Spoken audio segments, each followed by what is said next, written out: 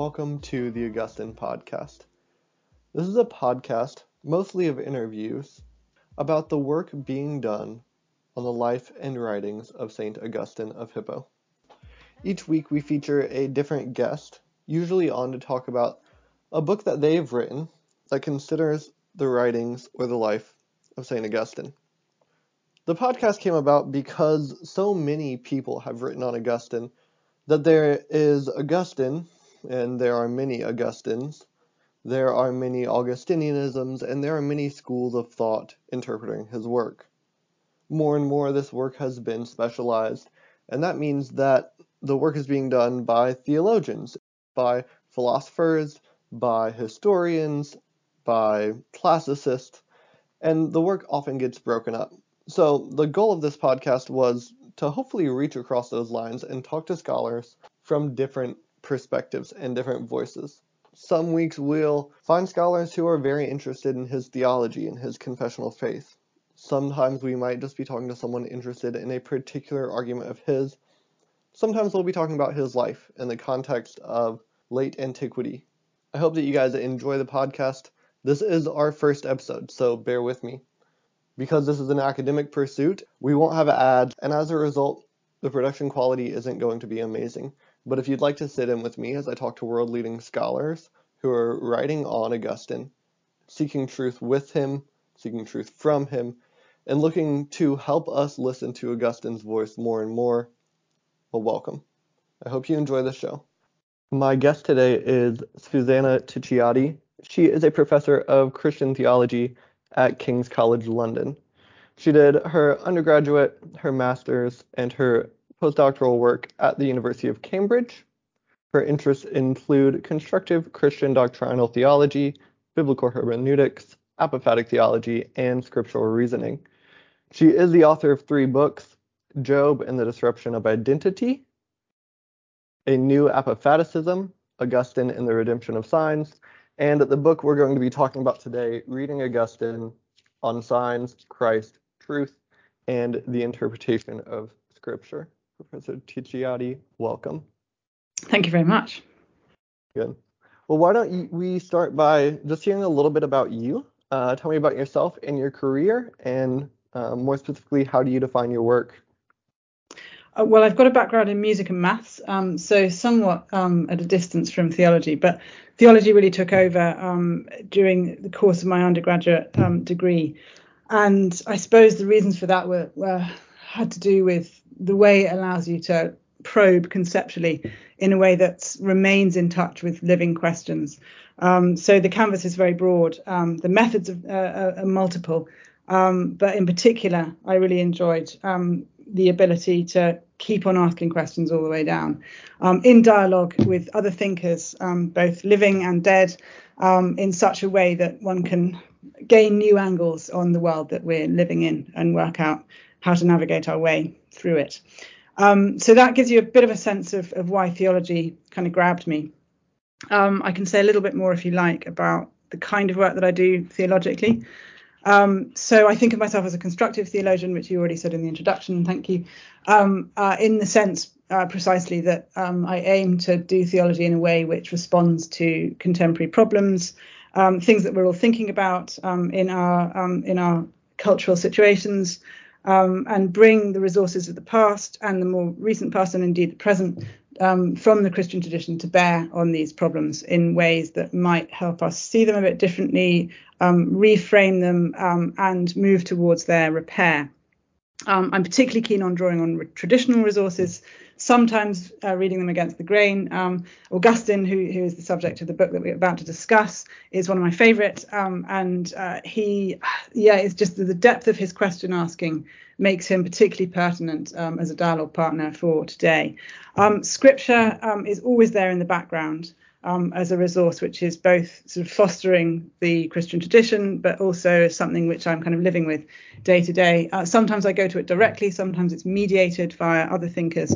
As in this book, I think a lot about how one best approaches scriptural texts in ways that open them up rather than close them down, in ways that sort of tap into the richness of them and allows them to speak sort of critically into today.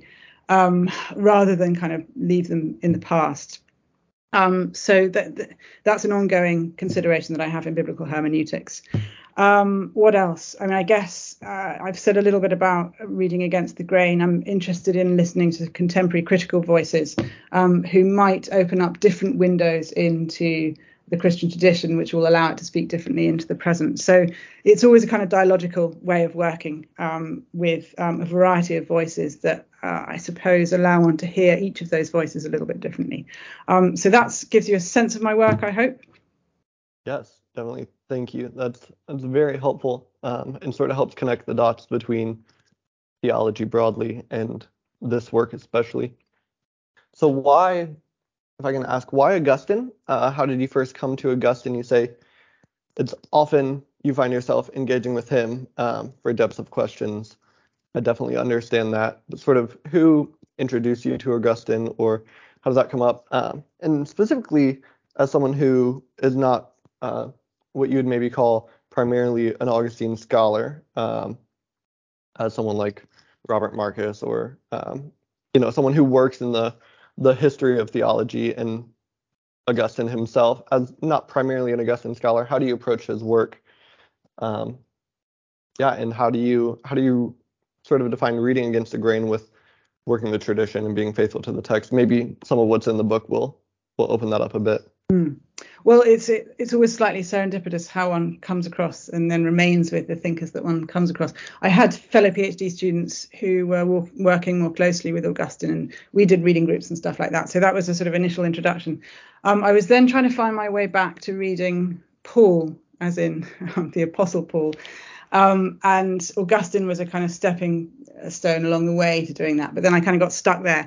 And it was particularly his anti-Pelagian writings which drew my attention.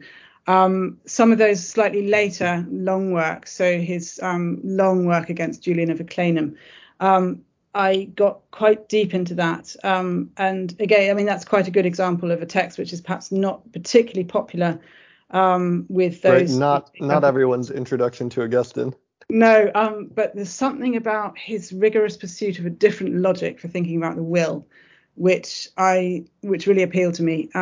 Partly because, the fact that it goes round and round in circles is also a way of going deeper and deeper and not giving up on these questions. So where you have an apparent tension, he lives with that and then tries to work out, well, how can one talk about grace and free will at the same time? I mean, that's the sort of obviously apparent tension.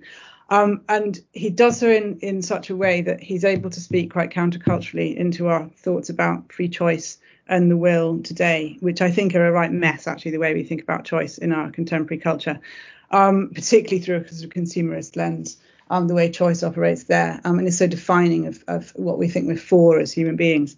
Augustine brings quite a different way of thinking, which would make us, I suppose, question the sorts of presuppositions that lie behind a consumer capitalism. And so I guess this is stuff I've got into slightly more recently, will be to bring Augustine to bear on these kind of contemporary contexts. So that's one example, how his work on grace and free will speak to a consumer society. Another example would be Augustine's doctrine of original sin, which I love. And I take it, I read it in a sort of structural sin kind of way. So sin is pervasive. It captivates us according to the systems that we live in, which we can't sort of step outside, even if one can resist them from within. Again, one might apply that to a kind of capitalist system in which we're stuck. But one might also think about other kind of contemporary malaises, such as climate change and the way humans are fostering that, and the sorts of pervasive sin that mean we can't just say stop, as it were. What is it that holds human beings in this bind? And I think Augustine's language of sin, and indeed original sin, is especially helpful in unpicking what's at stake there, in a way that's quite difficult to get at with other modes of thought, particularly secular ones, which don't really want to go towards the language of sin and grace. So that's the sort of way that I'll go to Augustine and ask, okay, how do these deep resources allow us to address contemporary problems? Just maybe one more. I mean, the way that Augustine approaches scripture, I mean, that's going to come up in the book. He yeah, he's very liberating to read if one's kind of stuck in the various modern dichotomies that we live with, and the one that I explore in the book is, on the one hand, wanting to kind of get back to historical original context, sort of one meaning which you're trying to unearth. It's out there, we can all get it, sort of thing, if we work hard enough and read all the sources. On the other hand, a kind of untrammeled multivalence where the text could mean anything depending on which perspective you happen to inhabit and are reading from, and you can perhaps switch perspectives and inhabit someone else's for a while. So kind of putting on different lenses and finding different stuff there, which is the sort of postmodern of our modern moment. And those things often are housed in one interpreter who can switch between those modes of talking. And Augustine cuts nicely through that dichotomy in his way of seeing scripture as a web of signs, which indeed, they evoke many things. So there is a multivalence there, but he's so all the way down concerned with the truth that it can't become this relativist postmodernism that has such a stranglehold on us today. So that's another example of how he speaks powerfully, I think, into our sort of interpretive mess. Yes, thank you. I think you're absolutely right, and that sort of takes us into the reason for this book. Why did you write it? What were you trying to accomplish? And specifically, I'm sort of interested in the relevance and boldness of the introduction and conclusion. This book could have perhaps been couched very nichely in a specific tradition, and the introduction and conclusion make clear and very obvious the political implications, the cultural implications. So what was the purpose behind it, and of course, what was sort of the reason for making that so overt? I know as a scholar that's something we often shy away from, but what made you want to write a book that has so much cultural purpose, and specifically this book? Okay, good questions. Lots of different angles from which I should perhaps answer that. I mean, the first thing is that it was commissioned. So I started to write it because I was asked to, which was a generous commissioning, which gave me quite free rein. So this is Miles Hollingworth, who edits the series, approached me and said, "Oh, do you want to write something on Augustine?" I thought, "Oh, great. Of course, I want to write something on Augustine." And he basically let me do what I wanted, which is a wonderful gift. And it developed pretty organically over several years. But I was then pulling it together during the COVID pandemic times. And this is really, I think, what brought out the political dimension so strongly, because we were being kind of pressed by government restrictions and a kind of new global situation where various things which have probably been there for a long time were starting to surface in more overt ways. And it meant that it was very difficult. Well, there was something pressing to be said into that context, and I felt strongly about it. And it seemed quite related to what I was trying to say through Augustine, or at least what was emerging as what I wanted to say through Augustine. So those are the two kind of framing things contextually. Then in terms of what sort of content-wise came together in the book, and this again was sort of stuff which developed organically as I read more Augustine and so on. On the one hand, questions of how we ask about truth in the context of reading scripture, and that, I mean, how to read scripture is a long-standing concern of mine, but specifically framing it in terms of truth seeking was relatively new, and this was given to me by Augustine, particularly Confessions, but elsewhere as well. So that on the one hand, truth in the context of reading scripture. On the other hand, how we ask after truth in the context of public debate. And that was kind of coming at me more from the contemporary context. But one can join up the dots, and there's a lot in Augustine on truth which can speak to that contemporary context. And his way of conceiving of our relationship with truth is really so different from what feels like the default now, that it seemed that he might speak rather wisely and again counterculturally into our present. So that, I guess, that's what brought the book into its final shape, where I was both continuing with this hermeneutical work, but also thinking what its ramifications were for public discourse. And yes, I did go out on a limb in the introduction. It becomes quite controversial in this sort of analysis of identity of discourse. And yeah, there's a certain risk of doing that. I hope my sympathies come across strongly enough in it so that I get what the concerns are in the generation of this discourse, and that the critique is really to allow those concerns even better to be responded to, rather than dismissing them out of hand. So it's a way of sort of unpicking a certain kind of cultural way of thinking, which I think comes into conflict with itself.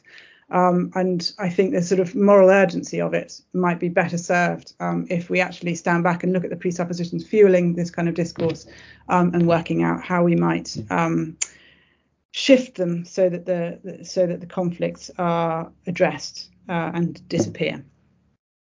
Oh, actually, yeah, one more thing on this was I think you possibly asked about. Oh no, in terms of how the project emerged, the real surprise for me was in the sort of rediscovery of substitution, which comes out quite strongly in the latter part of the book. And I've never been a fan of penal substitution. So atonement theories which have substitution at their centre, I've tended to be critical of, with feminist voices and liberation theologians, and so on. So I wasn't expecting to rediscover a kind of substitutionary doctrine of the atonement through Augustine, but that's sort of what happened, in a way that I suppose introduced to me a rather different way of conceiving of substitution, which to my mind overcomes the problems which are rightly critiqued by feminist and other liberation theologians. But that was a genuine sort of discovery along the way, and it seemed to tie together some of the things that I was talking about in terms of truth in the introduction as well. That's great. Thank you. The last question I have to ask before we actually get into the content of the book is, what drove you? What pulled you to these texts? They're sort of unorthodox. Confessions, of course, is common, but De Magistro is often sort of on the boundaries, if not discarded, for being an early work. And then perhaps absent from this book is On Christian Doctrine, which when I heard that you wrote a book on Augustine, I figured, we'll get hermeneutics and On Christian Doctrine. So what was the reasoning behind these works that you drew primarily from? Good question again. And I suppose I would first of all want to point you back to what I said before about reading against the grain. So I'm often attracted to slightly lesser visited parts of these thinkers' thoughts. And so here we are with Augustine, and they kind of emerged organically again. So with De Magistro, I went to that because it's so seminal in his development of a theory of signs, and so is a sort of forerunner for De Doctrina. Even though in this book it's true I don't go to De Doctrina, and that I talk about a lot in the previous book, and it could have popped up here again, but there was enough work to do, I think, with the text that I did deal with. So the omission is not really it doesn't tell you a lot. But yeah, so what I found then when I went to De Magistro was not exactly what I was expecting, and it's there that I really got drawn into this question of truth, and Augustine's exploration of what one has to presuppose about the human truth seeker if we're to make sense of the fact that we do make judgments about things, that we make claims on the truth. How do we do that? What are the what presuppositions must be in place for that to make sense as something that we do, deliberation and judgment making? And that led me to the sort of central term for the book, normativity, that we're always already normed in our thinking. We make judgments according to presuppositions which are already in place. Those presuppositions are always revisable. So, as we bump into new things in the world, talk to new people, they will be gradually being reformed. But this is an ongoing process, and it's one which involves this kind of inner reflection. And inwardness becomes absolutely crucial as a metaphorical term, but nevertheless, it's suggesting not an external authority, but this is a process of autonomous deliberation on the part of the person who is seeking the truth. I've slightly lost my train of thought, but yeah. So this is always already normed human question asking, which is provisional, but nevertheless always in operation. The thing I was going to say was, but it's often hidden. So we often are not aware of the presuppositions we're making, nor of how they're being reformed over time. And so we often can't start to unpick how we're making the judgments we're making, precisely because we're hiding this process which is sort of subliminally going on. And so one of my tasks in the book is to try and bring that process to the surface. And De Magistro was sort of critical in that process. So that, I think, answers why De Magistro. Confessions 12. Yeah, you're right. I mean, everyone goes to Confessions. I don't know how often to this book, although certainly it figures, I think, a little bit more. And it's just a wonderful case study of the interpretation of Scripture, where you do get this sort of, for the postmodern reader, or the modern and postmodern reader, it's a minefield, because it seems on the one hand to be saying yes, yes, yes to authorial intention, on the one hand, with Moses as the author of Genesis here for Augustine, and on the other hand, of a whole plurality of possible interpretations, which don't seem to be anchored necessarily in what Moses was thinking. So how does Augustine hold these apparently conflicting positions together? Somehow we've got it seems one of my arguments is that it's the presuppositions we bring to it which make these positions of Augustine look conflicting. And so we are invited to unearth those presuppositions and then have them challenged and discover, well, what presuppositions would make sense of the position or the positions he seems to hold. So that's the kind of central hermeneutical study. And then finally, Enarrationes, his commentaries and sermons on the Psalms. This is actually more and more frequented in Augustine scholarship. So in a way, I'm kind of following in a slipstream here and excited by the new discoveries of them and the readings that are being generated. But what it did substantially was to bring together two big themes of the book. One, this concept of invoicing. So Augustine reads the Psalms in the first place as being spoken by Christ in the voice of Christ, and then in turn spoken by us as members of Christ in Christ. And so it's a very different way of figuring the reading of Scripture, where we speak these words ourselves. So we're not kind of looking on from without and saying, oh, what did someone mean hundreds of years ago? But rather asking, okay, how might I say this wisely? What might it mean to speak this scriptural verse in a way which gets at the truth? So it's quite a different way of configuring the whole act of reading Scripture and the nature of its authority, which is no longer some external authority which imposes itself from without, but rather it's at one with this normative process of judgment making, which I was describing just a little bit before. So that's the one thing, in voicing. And then the other is substitution, which came through very strongly here. So you've got Christ speaking on our behalf, and then in turn we might speak on behalf of others, taking up the voice of the psalmist in Christ's own having done so. And so it leads to this understanding of mutual substitution, which becomes such a big theme at the end. So, they fitted, I suppose, is the short answer to that rather long ramble there. No, that's excellent. I have noticed more and more on the Psalms in recent scholarship, and it's a slipstream I'm happy to see coming. I don't know how you do it. It's a lot of text to work through. It is.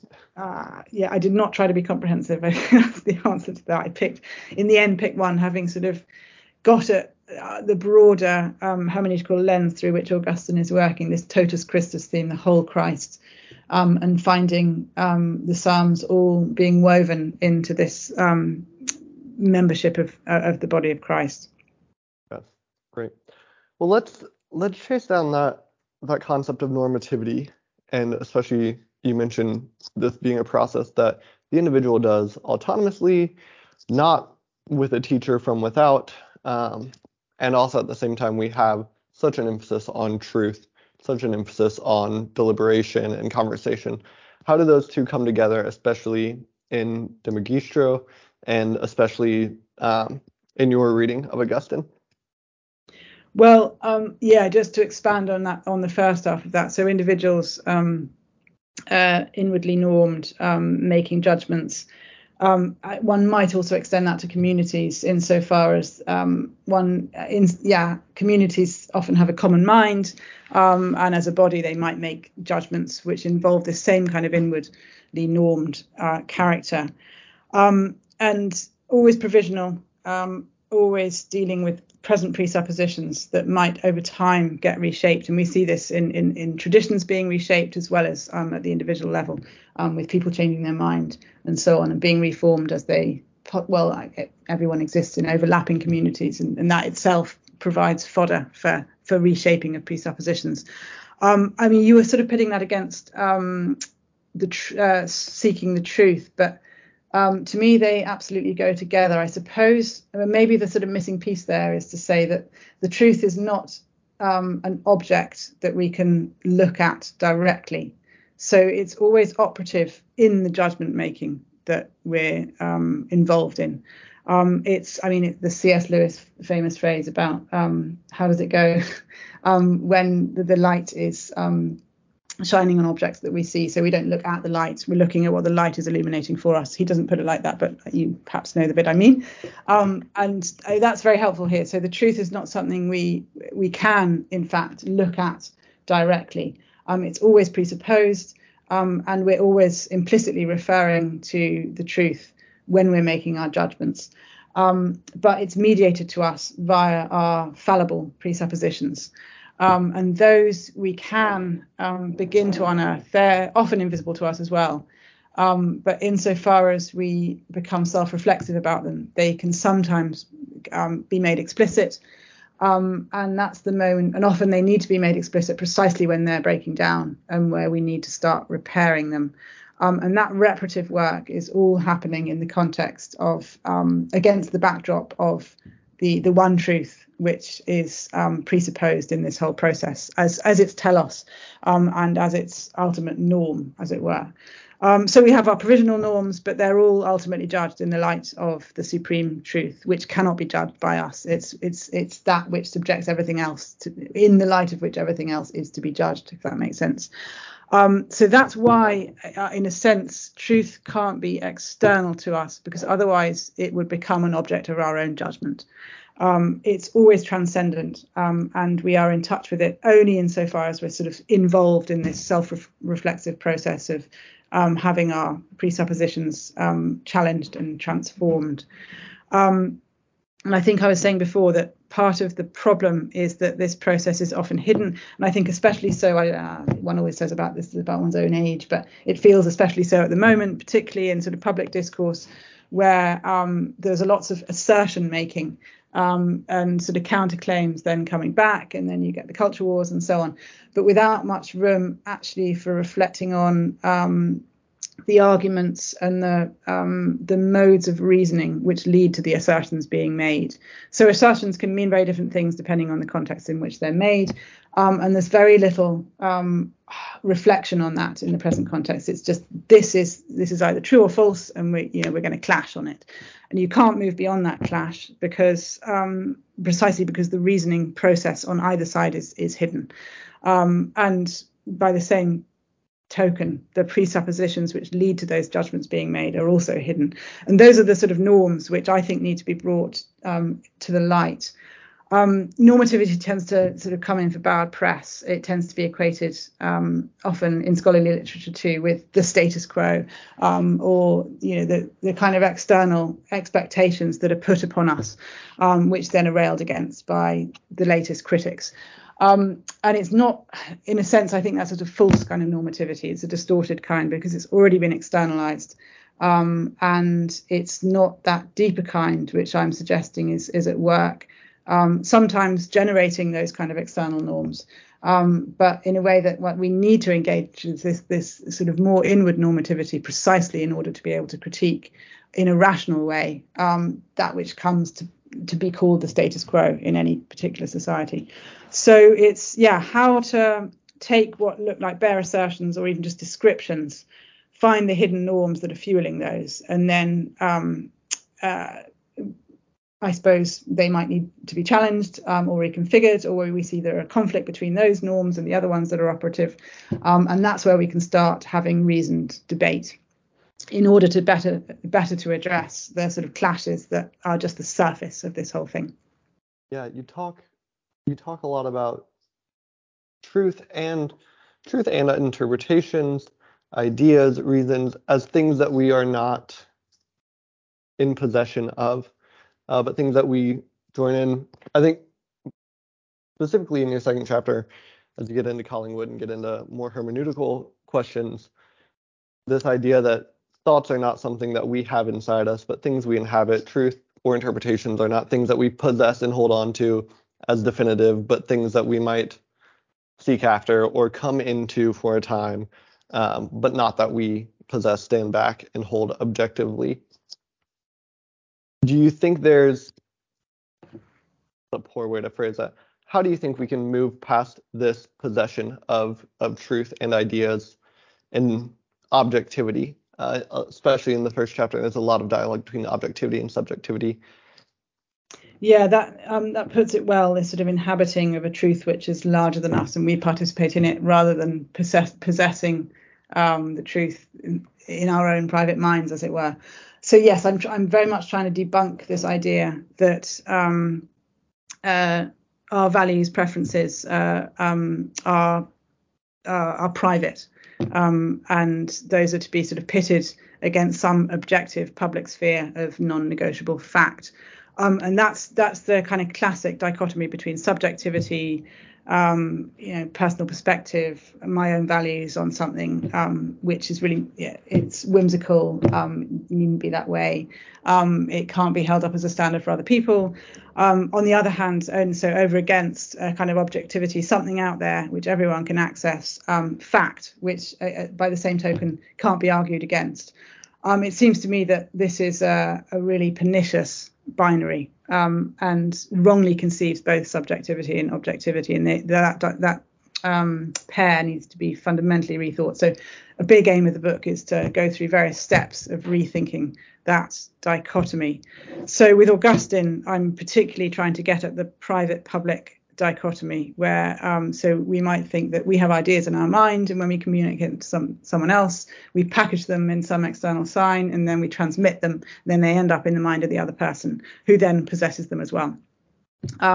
So you've also got an inward external thing going on, where the idea is in the mind, and the sign is external, just as the thing which mediates it to the other mind. And rereading that dichotomy with Augustine leads to quite a different account, where inwardness is in fact precisely where we open out onto the public truth.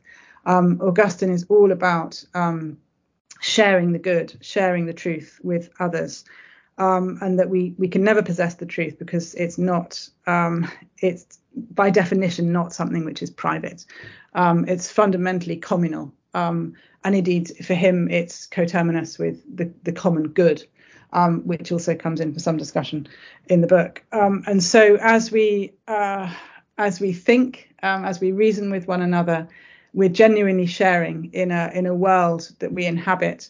I suppose an inferential world, a rational world, an ideas world, to put it maybe just a little bit oversimplistically, in a way that I suppose I'm trying to shift this idea that ideas are something inside, and rather think we inhabit these ideas that are bigger than us, that can be shared with others, and that depending on our mode of participation can reshape the way that we think. So that's an attempt to overcome the kind of private public.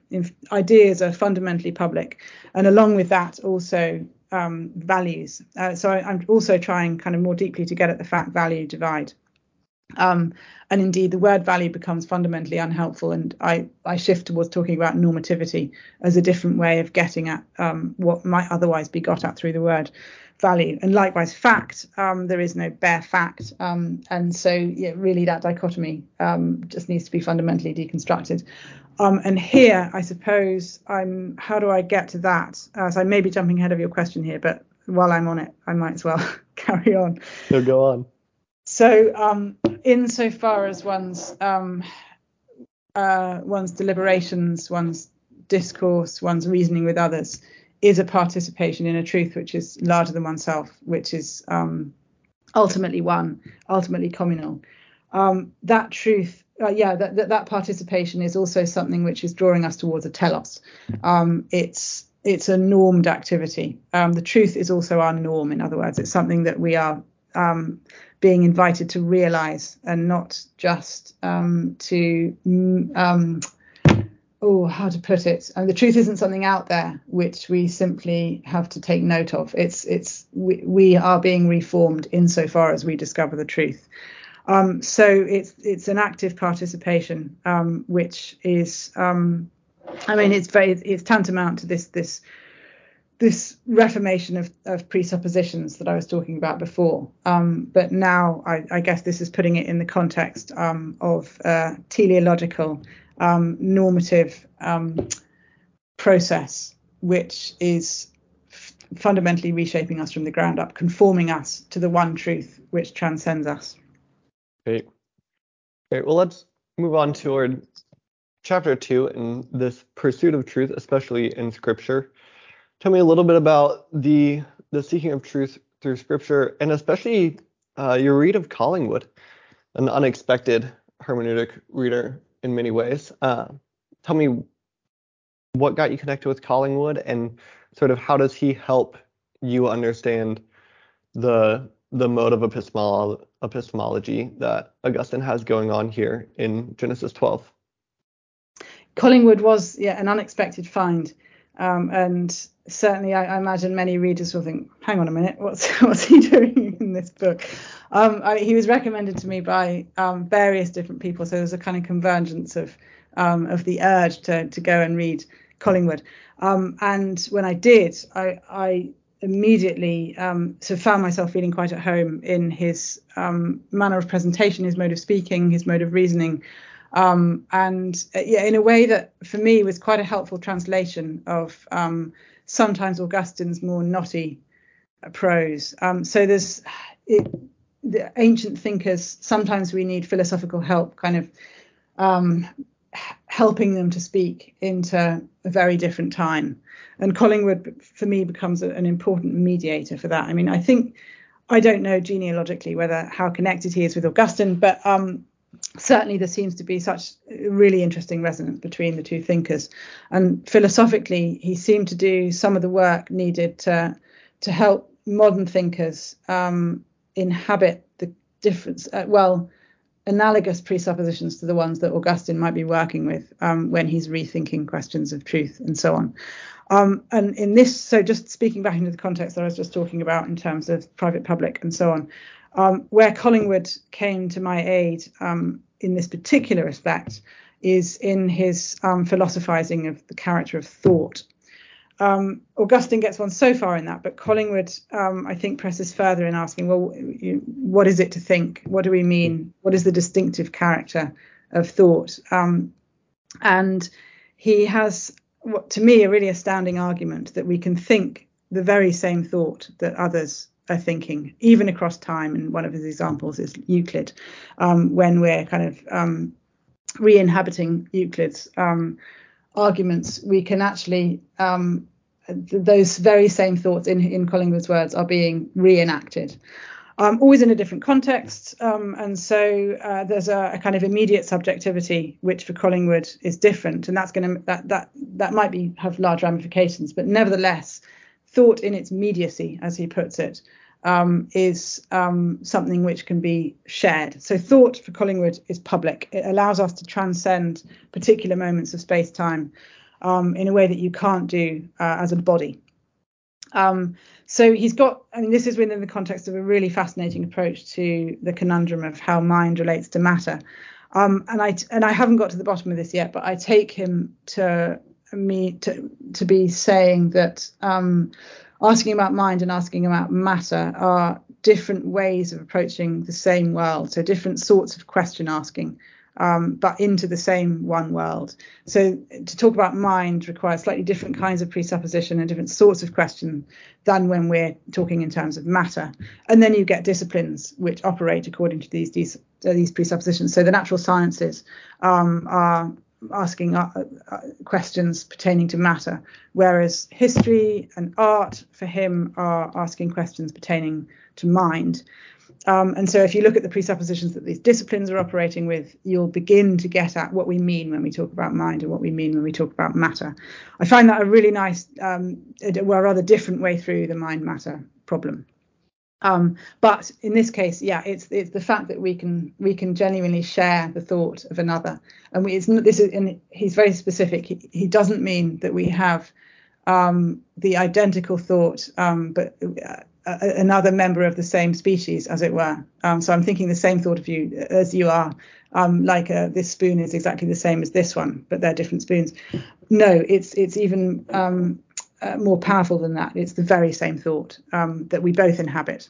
And that is really helpful in bringing to articulation, I think, what Augustine is after when he talks about us sharing in the common truth. And make that connection between inhabiting thoughts and reading scripture with Augustine, especially with Augustine with Moses.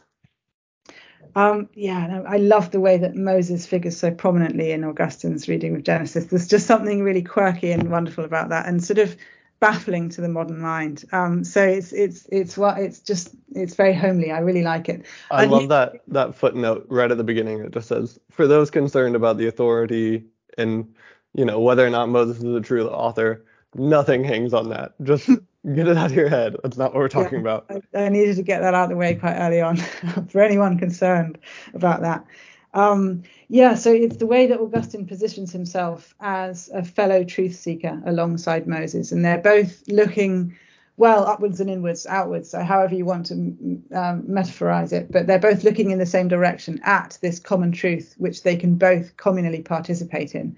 So Augustine, when reading Moses, is not wanting to kind of excavate Moses's mind as some private sphere that might be kind of opened up and looked inside, whatever tools you use to do that, but rather he sees Moses as a fellow truth seeker, whose words prompt Augustine in turn to consider the truths that Moses was considering, this allows one that both to be critical of scripture and self-critical at the same time, because one's got to sort of take up its words and say, hang on a minute, what sort of truth is this after?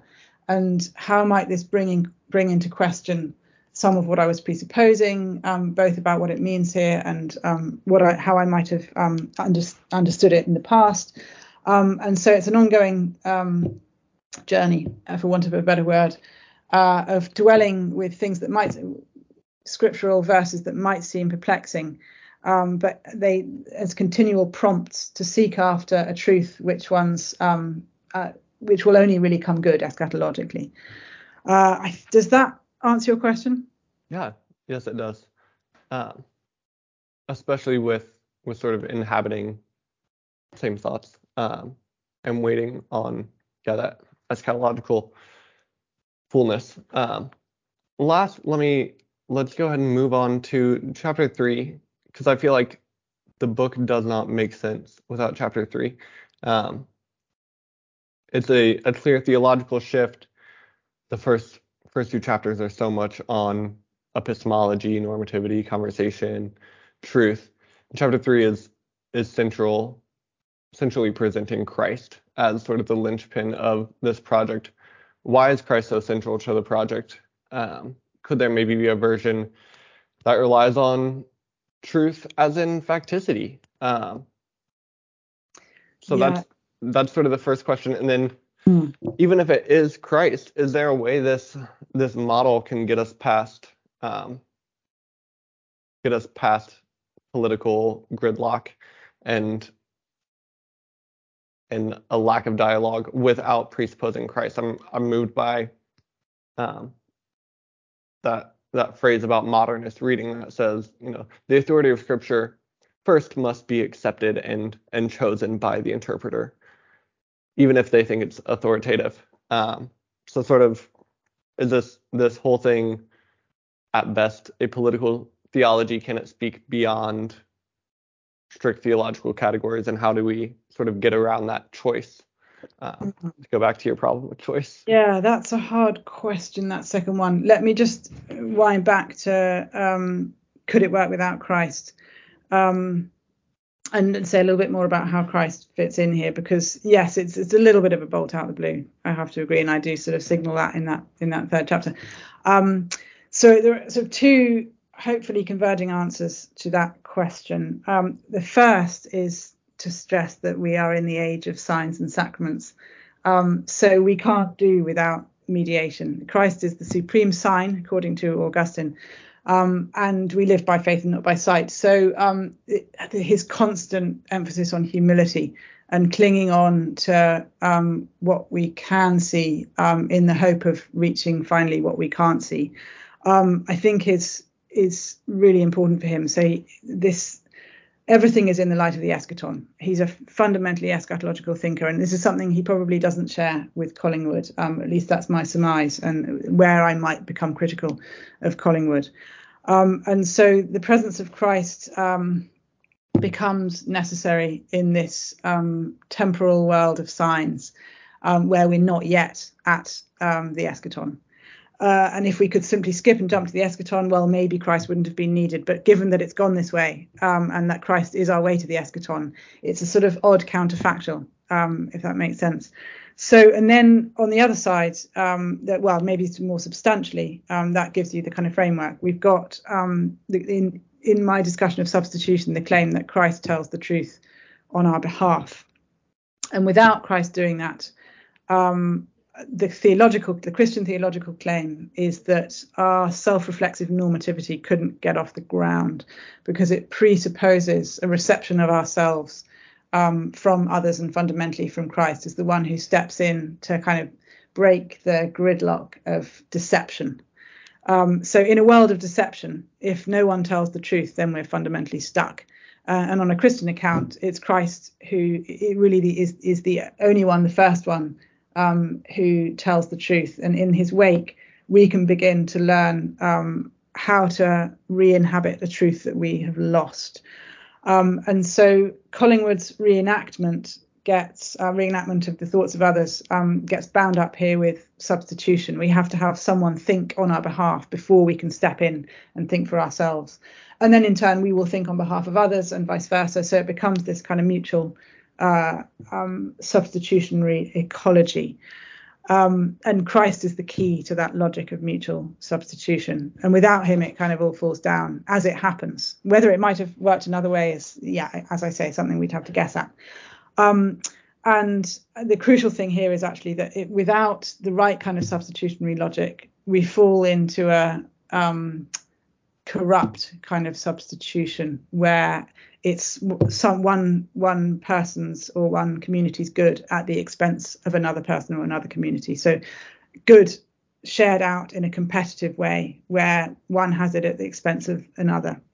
Whereas Christ's mode of substitution is in the service of the genuinely common good, which means that when I become a substitute for another, within the logic, within a kind of Christo logic, it will be also for my good. So my deeper good is also served by this sacrifice. It may cost, but in such a way that fundamentally I'm tapping into something truer also for me. So in short, acting on behalf of another need not be at my own expense. And without that sort of healing of substitution, we remain in this competitive world where some lose out horribly at the expense of others. And we see that, all over, politically and otherwise. So it's that's where I see a really important aspect of repair needing to happen. So now to your second question, how might this speak beyond a kind of Christian theological framework? Is that another way of sort of phrasing? Yeah, I suppose so. Or maybe are these paradigms translatable? Or maybe a better question, just how do we get beneath that subjective choice to buy into holding the text authoritatively? I'm not sure I would want to put it that way. So I'm gonna Okay. go back to your earlier ways of phrasing the question. Yeah. And I guess ask, well, how? So now how can I put this? I mean, what the Christologic is driving the Christian towards is precisely a stepping into the shoes of others.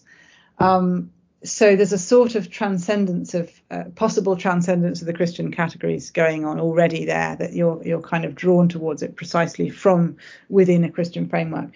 And that means engaging with the normativity of others. So in the last chapter, when I get into substitutionary argument and debating with others as involving my inhabiting the argument of the other, and indeed bettering that argument by engaging with it sort of in my own voice critically to bring it even more into conformity with the truth, and then have someone do that same thing to me. That's something which I get. Maybe that is a sort of way of translating what's going on here into something which you wouldn't have to talk about it in terms of Christ. I think that's something which one could be quite compatible with other philosophies, other ways of thinking, and other practices.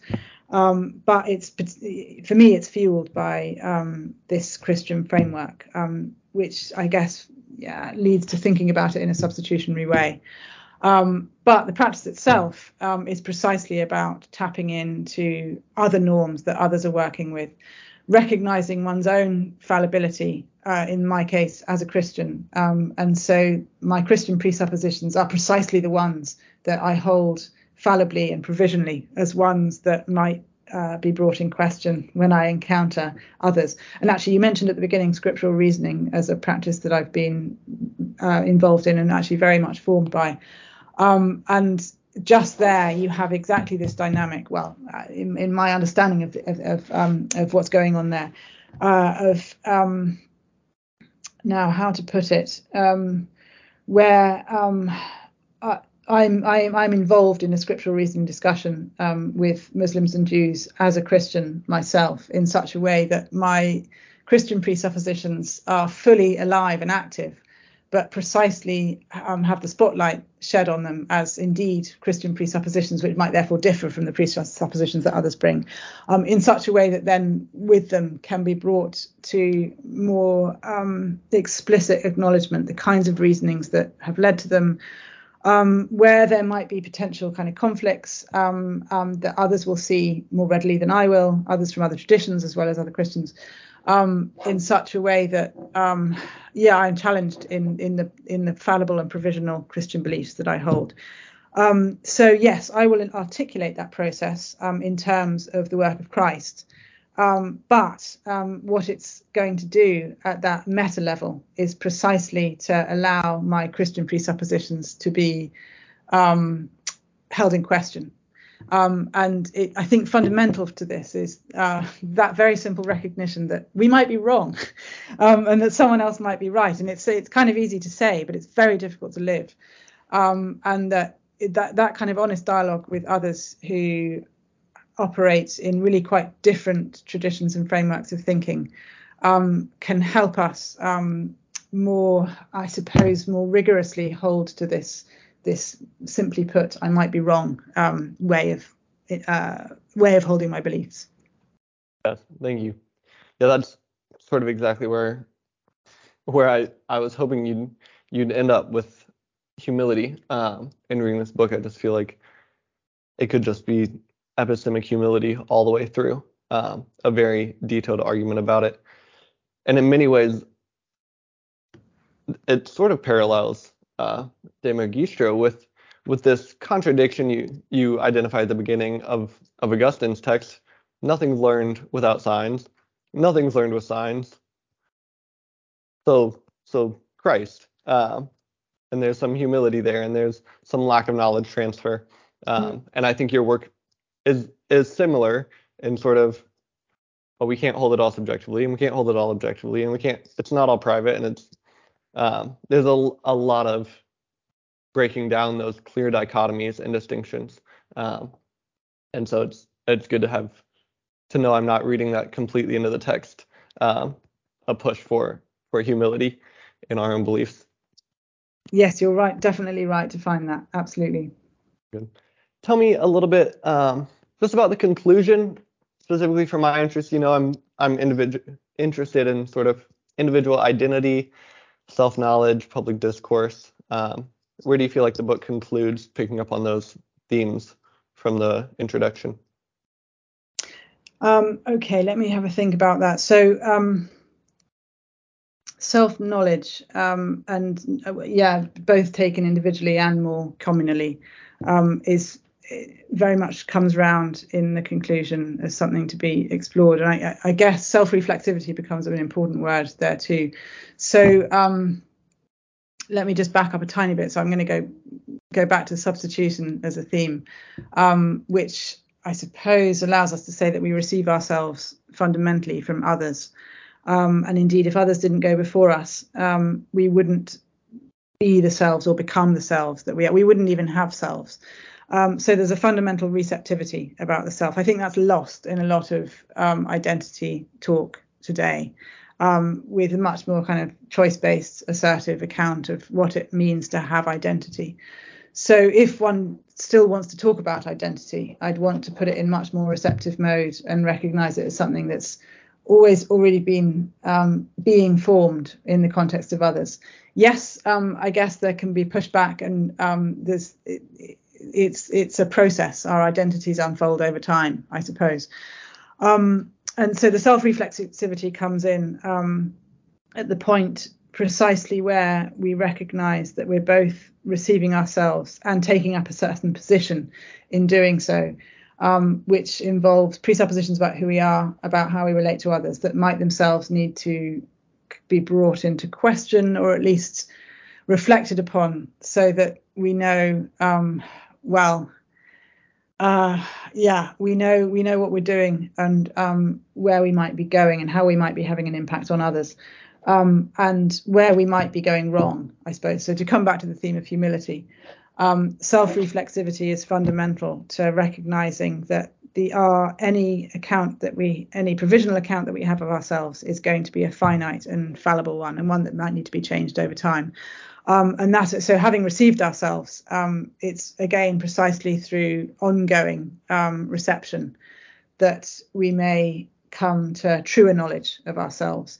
So actually, one other thing to say, which perhaps doesn't come across particularly strongly in the conclusion, is that there's a pairing of construction and discovery. So as selves, I believe that we both make who we are and we discover who we are. So there's a truth about ourselves which is held in God, in Christ, and that is always just behind. We can never look directly at that, but it's something that we over time may, by grace, inhabit more and more.